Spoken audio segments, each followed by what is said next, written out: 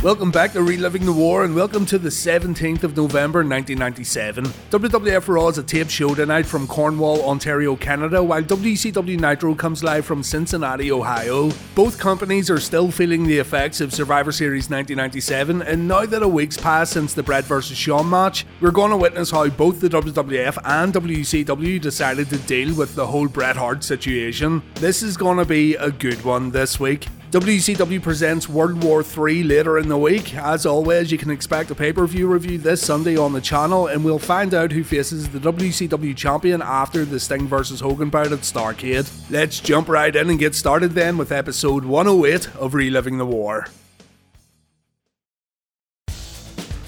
Raw starts off with a video that shows what happened last week when the show went off the air. Slaughter pulled referee Mike Chioda out of the ring, he shoved HBK, Shamrock performed a schoolboy pin, and Slaughter counted to 3, even though Shawn wasn't officially involved in the match. We'll of course hear from DX and Sergeant Slaughter a little later on. We've got a Stone Cold Steve Austin promo over on Raw to kick things off on the USA Network, and on TNT, the NWO are going to welcome us to Nitro. Scott Hall conducts his survey before sending a message to Six. He says all's well in the NWO and he leaves it at that. And then Scott has a few words for Larry Zbyszko. He says he, Nash and Bischoff watched some old Larry Zbyszko tapes, and even when they put the video on fast forward, Larry still didn't move. Larry wants Scott to come over to the commentary table all alone, but Hall's not going to do that. Kevin Nash says the Einsteiners didn't beat the Outsiders to win the tag belt, so Hall and Nash are the true champions. Remember, Six stood in for Nash.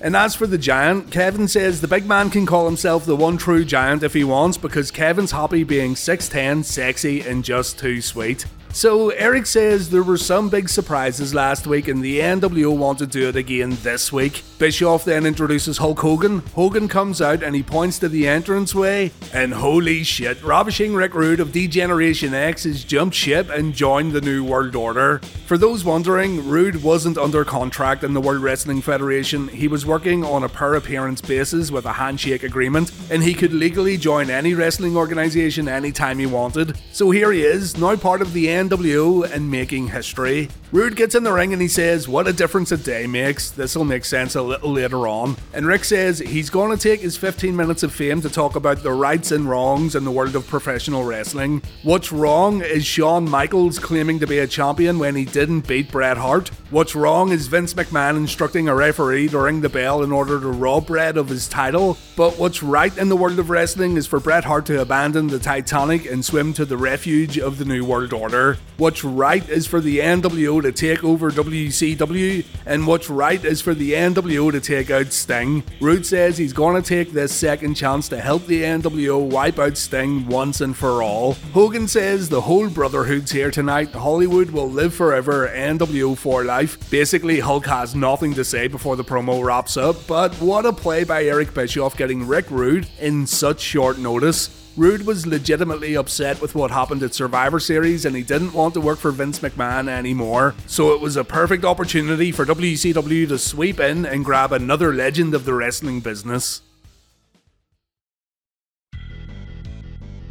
It's confirmed over on Raw that Steve Austin vs. Rocky Maivia is going to take place at D-Generation X in your house. Austin doesn't want to wait though. He says if Rocky thinks he's something special and Rocky thinks he can beat Stone Cold, then Rock should bring himself out to the ring and Rock can bring anyone he wants with him too. The Nation's music plays, the faction have a quick discussion on the entranceway, and Rock decides to leave while Farouk Kama and D'Lo make their way down to the ring. The Nation surround Austin. D'Lo decides to jump in and try to take out the IC champion, but Austin hits a stunner and D'Lo's already done for. Rocky then slides into the ring. He takes the Intercontinental Championship belt. Farouk and Kama help D'Lo out of the ring and the Nation head back up the ramp. Rock now has Austin's property and Austin realizes that he was just set up. This Maivia boy sure has some gigantic balls taking that IC title. Austin grabs a headset at the commentary table and he says he'll get his belt back tomorrow at the airport when Rock has to go through security. Rock isn't safe anywhere and Jim Ross looks a little shaken up as Austin leaves.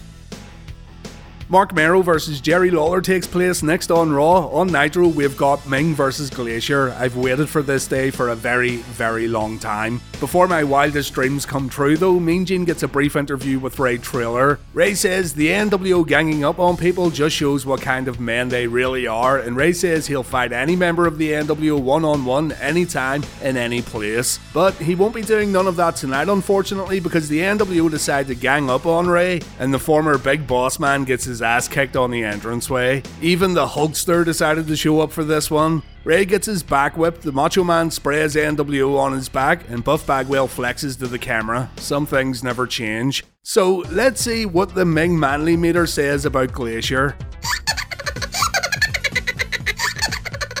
Okay, let's just say Glacier's below 0 on the meter. He's sub-zero.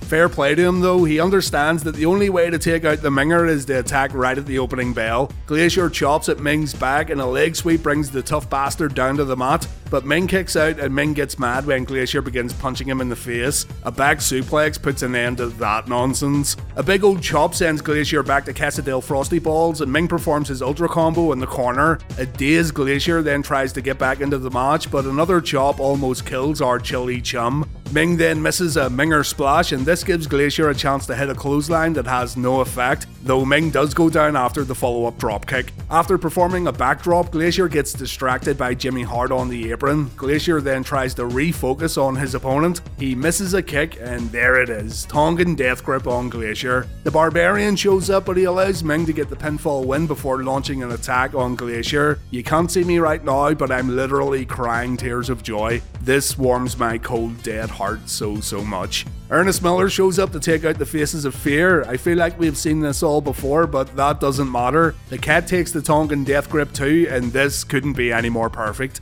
Ming wins, Glacier loses. Absolutely wonderful. Sable got kicked in the face by her pet donkey apparently, and she's got a black eye. She's hiding it under her sunglasses, but Butterbean doesn't care. He waves at Sable and this pisses Marvelous Mark off no end. But Mark needs to realise that no woman can resist big butterballs and his smooth bald head. A month ago, Marvelous Mark defeated Brian Christopher, so Big Daddy Lawler's out to get a little revenge. He performs a hip toss at the opening bell and he tries to impress Sable with a Jackie Fargo strut. Sable likes it and she knows she does. What Sable doesn't like is Brian Christopher coming to the ring to back up his daddy. Lawler and Lawler Jr. bump after a Mark Mero baseball slide, and Too Sexy joins the commentary team afterwards. Jerry tells Butterbean he's gonna fuck Mero up, and Butterbean's like, yeah, get him, King. Jerry tells the referee to stand in the corner. We are about to witness Balboa versus Creed 3. These two warriors put their fists up, Lawler gets destroyed, and he crawls back to Earl Hebner like a little puppy looking for help. But Earl's the kind of referee who calls for the bell when guys don't even submit, so he's no help at all. Lawler then tells young Brian it's time for some rope-a-dope. The King lures Mero in, and by God, it works. Mero gets thrown out of the ring and Too Sexy gets in a cheap shot. Brian says Sable needs a real fucking man and not this Johnny B. Bad loser. Brian wants to get those digits and he goes about this by repeatedly saying he's sexy while Sable says, no you're not. You want it? You want me? You want me? Brian doesn't give up, and eventually Marvelous Mark sees this sleazeball trying to get with his wife. The distraction allows Jerry Lawler to hit his trademark piledriver, and when the King covers Mero, Sable decides to get in the ring and pull Lawler away from Mark. The ref calls for the bell, Mero still hits a low blow followed by the TKO, and Mark argues with Sable afterwards. He's not happy about the DQ. The live audience doesn't know that Sable got kicked by a donkey. And Cornette says on commentary, the live audience are maybe seeing the black eye and thinking something else could have happened to Sable. Yeah, it's pretty grim and you know what they were playing at here, but Lawler wins via DQ, and Butterbean's urges to sweep in and save Sable from this dastardly Mero bastard only grows stronger. Skiddle-dee-doo, skiddle-dee-dee, Alex Bratwurst, put it in me. Oh, Big Bratwurst.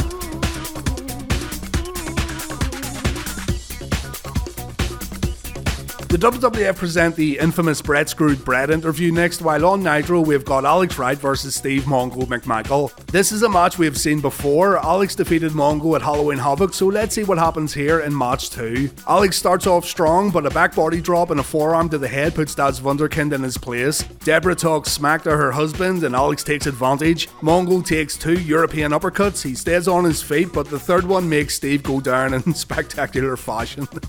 Let's see that again. I love watching Mongo take bumps, bless his big Chicago Bears soul. There's another one. Tony Schiavone announces a Mongo vs Goldberg match at World War III as Alex gets the best of Mongo on the outside. Alex slams Steve back inside the ropes. He goes upstairs to put an end to this nonsense, but his crossbody completely misses its rather big target. Big Steve loses his mind and he lays in the punches in the corner. Deborah screams at Steve to stop. Nick Patrick tries to break things up, but Mongo pushes him away, and that results in another win for Das Wunderkind. It's a DQ win, but a win nonetheless. And let's be fair here, check out Alex's bump after Mongo's right hand. Ever so slightly exaggerated there, Alex, just a little though. Deborah looks at the animal her husband's become while Alex celebrates his big win. Well done, Das Wunderkind, well done. Alright, I went into detail about these Bret Screwed Bret interviews before, and I'm going to recommend you check out my previous video on the subject because I don't want to go over every last thing again here in this video because it took me half an hour last time. I'll go over the main points here though. Basically, Vince wanted to clear the air by giving his side of the story, and according to Jim Cornette, Vince felt he had come out of these interviews in a good light. He had come out as a good guy, and Vince hoped the fans would pretty much see Bret as the enemy after all this. Instead, Vince came off as insincere while he completely misjudged how much the fans appreciated Bret as a performer, and fans really disliked Vince after these interviews. He came out of it looking way worse. McMahon says some would say he screwed Bret Hart, but Vince looks at it another way. Vince truly believes Bret Hart screwed Bret Hart. Jim Ross wants Vince to elaborate because fans will feel Vince isn't taking responsibility. And Vince says Bret didn't honour the old tradition of putting guys over who helped make him on his way out. This shocked Vince, seeing as Bret sees himself as a traditionalist. But Bret refused to lose on his way out the door, and Bret didn't respect the WWF on his way out, and that was all Bret's decision. So again, Bret screwed Bret. In regards to Bret having a 20-year contract that wasn't honoured, Vince says it was a joint decision. Vince helped Bret in getting his WCW deal because the salary WWF was paying Hart, according to Vince, was no longer justified, and Bret wasn't feeling creatively fulfilled due to Shawn Michaels, quote, stealing his spot. Vince is making it out here like Bret was eager to leave and get that Turner money, with Vince saying more than once that he didn't really want Bret to go. Vince was disappointed when Bret hit him. He says he got a concussion. He considered pressing charges, but he's not pursuing it at the moment. That came off as a real weak threat, by the way. And Ross ends this part of the interview by asking McMahon how would he have liked the Bret Hart story to have ended in the World Wrestling Federation, what would have been the best outcome, what was the ideal way for Bret to leave. And Vince says it would have been a dramatic story that would have gave Bret dignity. Bret would get pinned, but he would stand up afterwards and show the world what a true champion he really was. Bret would congratulate his opponent, he'd shake his hand, and he would have been proud to have shown all the boys in the locker room and all the staff in Titan Towers that that's how a true champion goes out. But Vince says he has no sympathy for Bret after what happened. Bret made a selfish decision. He didn't do the right thing for the business, the fans, or his peers. Bret screwed Bret, and McMahon repeats he has no sympathy whatsoever for Bret Hart. This interview continues a little later on, so we'll come back to it very soon, but fuck, I felt my blood boiling watching this all over again. Fair play for doing a interview though, and not sweeping it all under the rug, but my god, if Vince wanted to babyface everyone with this interview, then he absolutely 100% missed the mark.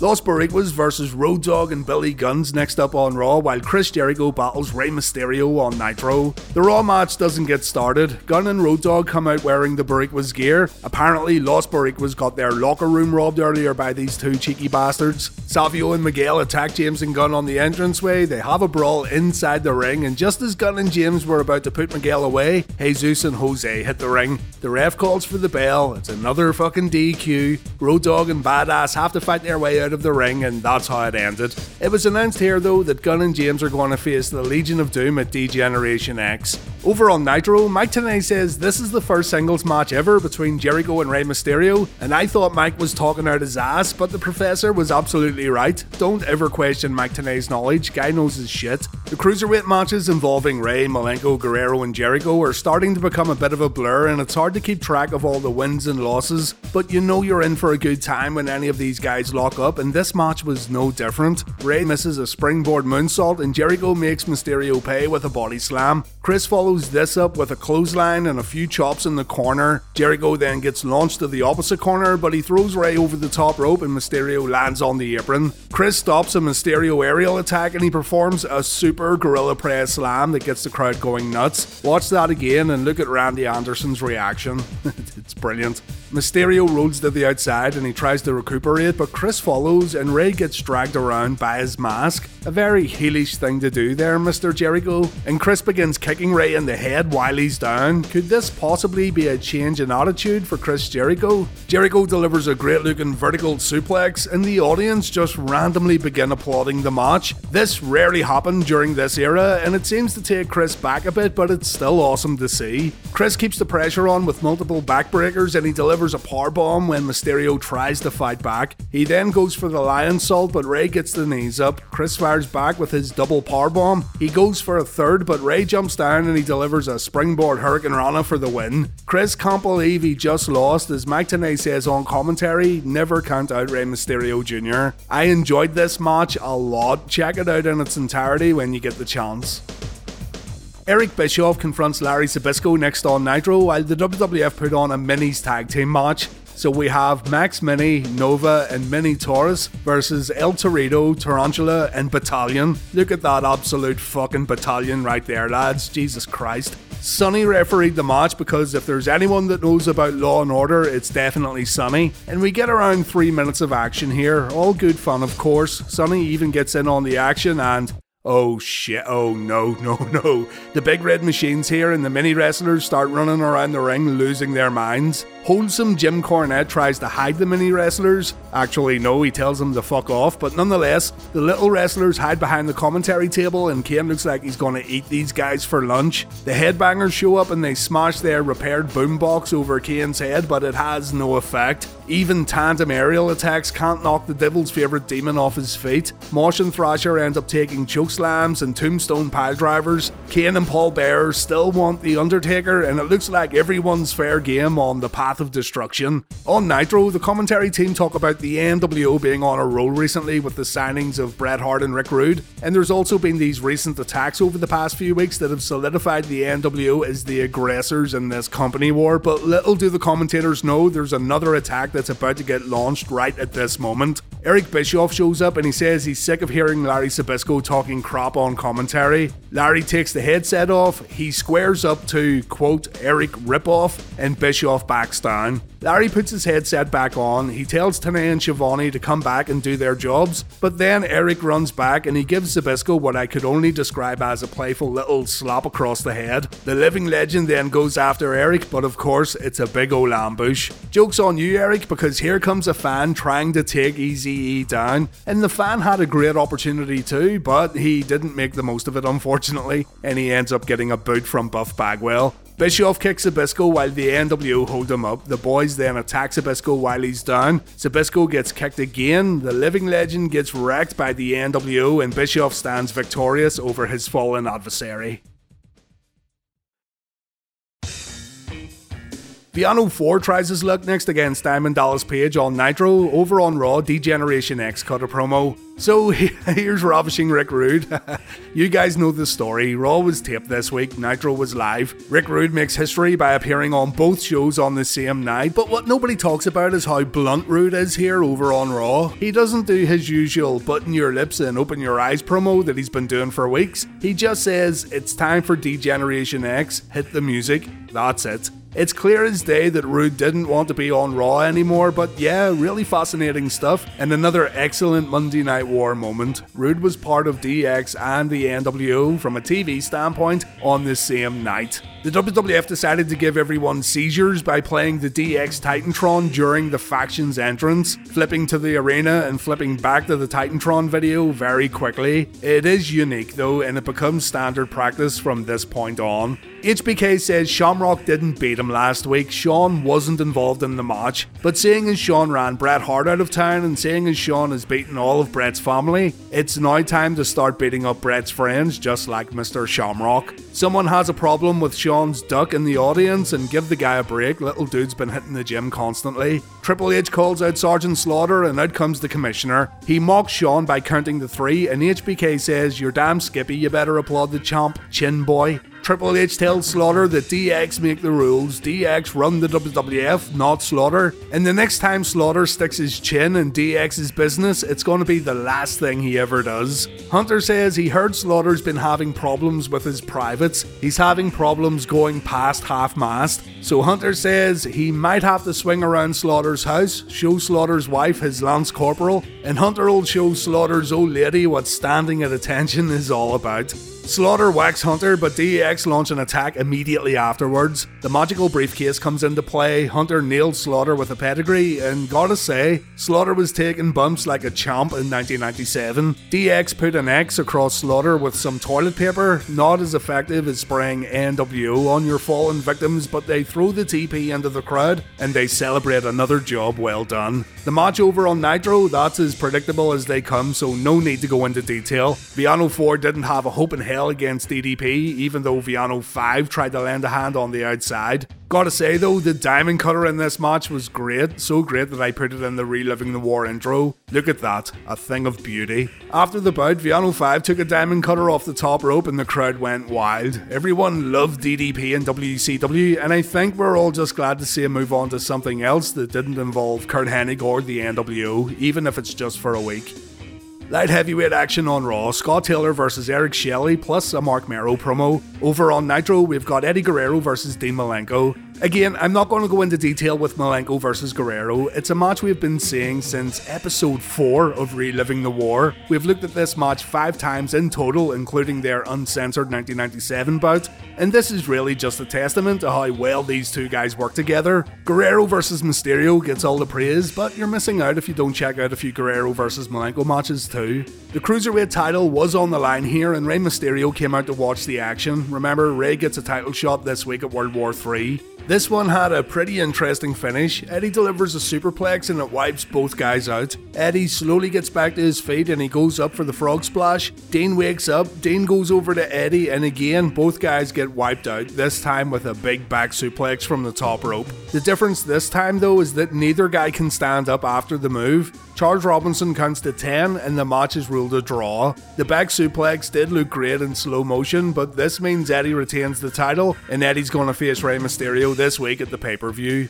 On Raw, the light heavyweight tournament continues with Scotty 2 Hotty versus Shelley 2 Smelly. Here's our brackets, and we've got Aguila and Taka in the first semi-final, and we might see the illustrious battle of 2 Cool in the other semis if Scott Taylor can beat the legendary Eric Shelley. During the match, Jeff Jarrett called in. He was pissed off that the WWF are still talking about Bret Hart instead of promoting his big announcement. The Hitman's no longer with the World Wrestling Federation, so why the company are wasting airtime talking about the past is beyond Jarrett. But Jeff says next week he's going to wrestle on Raw's War. He says he's not going to let anyone down and he's going to show us all why he's the greatest wrestler on the planet. Bold claims here from the former Double J. It'll be interesting to see how that match plays out next week. Shelley and Taylor didn't do too bad here, but the crowd was absolutely dead from bell to bell. There's a real lack of charisma going on, but thankfully a change in character would help Scott out immensely in 1998. Scott wins this one with a diving DDT. Immediately after the match, Mark Mero comes to the ring with Sable and he demands that Jim Ross gets in the ring and interviews him. Mark says his property, Sable, is getting stalked and the WWF won't do anything about it. This big bald butter bastard won't stop waving at Sable and it has to stop. Mark says Butterbean isn't a real boxer, but Mero is. Butterbean hasn't beaten anybody, and, I quote, Butterbean can't even beat himself. I think he has been beating himself, Mark, while looking at your wife, but Mark challenges Mr. Bean to a fight, and Big Buttwagon steps inside the ropes. Mark calls Butterbean a fat ass before shoving him, and Butterbean shoves Mark back. Mark falls down and the crowd pops, but the fight doesn't get started as officials hit the ring and Mero and Sable end up making their exit. Sable doesn't look too happy as she goes back through the curtain. The second part of the Vince McMahon interview's up next on Raw, and on Nitro we have Scotty Riggs versus Perry Saturn. Smackhead Kidman's been given permission from Raven to ask Riggs one more time if he'd like to join the flock. Parrot Riggsy says, nah mate, I'll take the TV title shot instead. Saturn takes Riggs down and he bashes his head on the canvas, but Scott replies with a back elbow and a dropkick, and Saturn ends up on the outside. The commentators compare Saturn's role in the flock to that of Arn Anderson in the Four Horsemen, and I'm not so sure about that. Flock business doesn't sound as important as horseman business. Flock business sounds like selling Kidman's body and using the money to buy Soundgarden and Pearl Jam albums, maybe even the odd bootleg PS1 game. Saturn slides out of the ring when Riggs goes for a clothesline. He then suplexes Riggs to the outside and Scott loses his eye patch. Old Patchy the Parrot gets body slammed on the protective mats, and back in the ring, Saturn performs a hammerlock belly to belly. Saturn gives Raven a good look at Riggs before Raven takes his seat again next to Sick Boy and Van No Jammer, and it looks like the big zombie grunger left his makeup bag at home this week. Riggs loses the bandage or the plaster that was over his eye after another suplex, and he's gonna wrestle the remainder of the match trying to remember to keep his eye closed. Saturn tries to superplex Riggs to the outside, but Riggs fights him off, and Scotty then does this, the mad bastard. Scotty's just about to punch Raven, but Saturn runs over for the save, and Scott gets his little American male smashed on the guardrail. Saturn then delivers a top rope leg drop, and the match ends when Perry locks in the rings of Saturn. Raven looks over the fallen Scotty Riggs, no doubt offering Riggs some encouraging words about how good the match was and how sick that dive over the guardrail looked. Thanks, Raven. Someone we won't be giving any thanks to is Vince McMahon as he continues to dig himself in a hole over on Raw. When asked if he would rehire Bret Hart after what happened at Survivor Series, McMahon says yes, he would. Bret would need to apologise though, and he wouldn't get any more free shots, but McMahon says he would apologise too for doing what he had to do. If Bret could tear up his contract right at this moment and come back to the WWF, Vince said he would welcome him back. So it begs the question, why did you let him go in the first place, you fucking spoon? Vince then says Bret Hart sold out and it's not a big deal because Vince helped him sell out. The WWF will go on without Bret, but on a personal level, Vince says the departure has affected him. He regrets that he was forced into making the decision he made at Survivor Series. He regrets that Bret didn't make the right decision in honouring the traditions of the World Wrestling Federation. He regrets that Bret's fans got hurt, and he regrets that both Bret's family and his family, particularly Shane, who witnessed Vince getting knocked out, has to endure this tirade that Bret's going on. But Vince said he made the right decision for the fans and the wrestlers who remain loyal to the World Wrestling Federation. Vince says he had to do it. He's unwavering in his point of view. Vince hopes he and Bret will get together again, but it's too bad a 14-year relationship was destroyed because one member of that relationship forgot he's in the sports entertainment business. A part of Bret will always be in the World Wrestling Federation. Vince is going to remember the good times and the stories that Bret told in the ring, but in the end, and this is the kicker, Bret really wasn't the best there is, the best there was, and the best there ever will be. He failed to live up to that title in his last WWF match.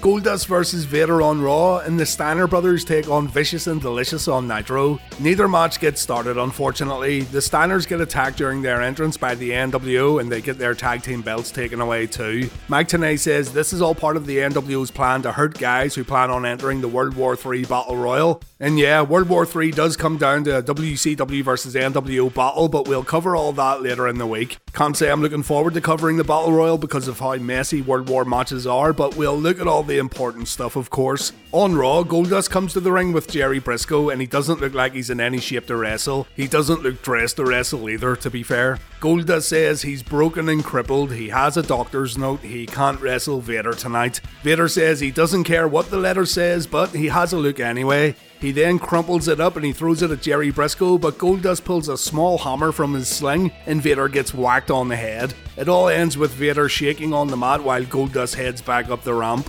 And yeah, I still think this new change of character for Goldust is a good thing. As mentioned, I feel he needed to do something different, and this definitely was different, but we'll see how it plays out over the next few weeks.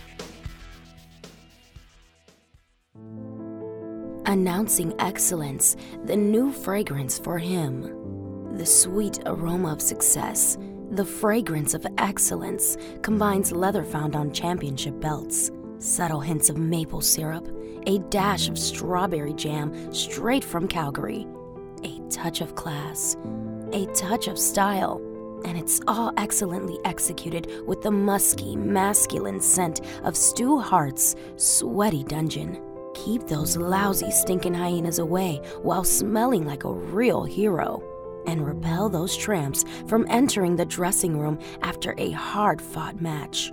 Excellence for him guarantees you'll be sharpshooting your way to success. Visit chinlocks.com today. Get the excellence.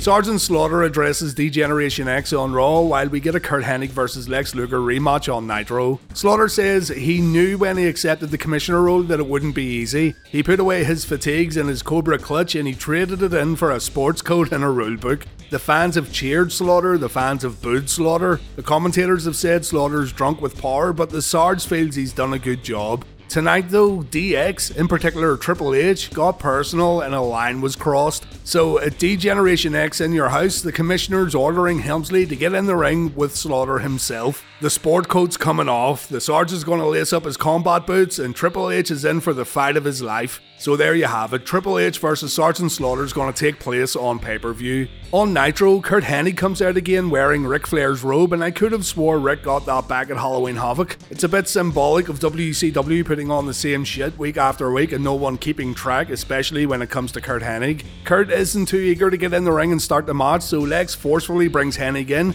and the total package goes to work. Curt goes down after a clothesline, he gets his ass kicked in the corner and he performs the Flair flop, but a good old thumb to the eye stops Luger's momentum and Curt goes on offense. We see the snap mare and neck snap, Curt chokes Luger on the second rope, Lex gets kicked while he's down, but all this just makes Luger mad. Lex begins no-selling and he turns Hennig inside out with a lariat. He then performs a vertical suplex, but Curt gets a chance to regroup a little after snapping Lex's neck on the top rope. Two knee lifts keep Lex down and then Hennig applies a sleeper.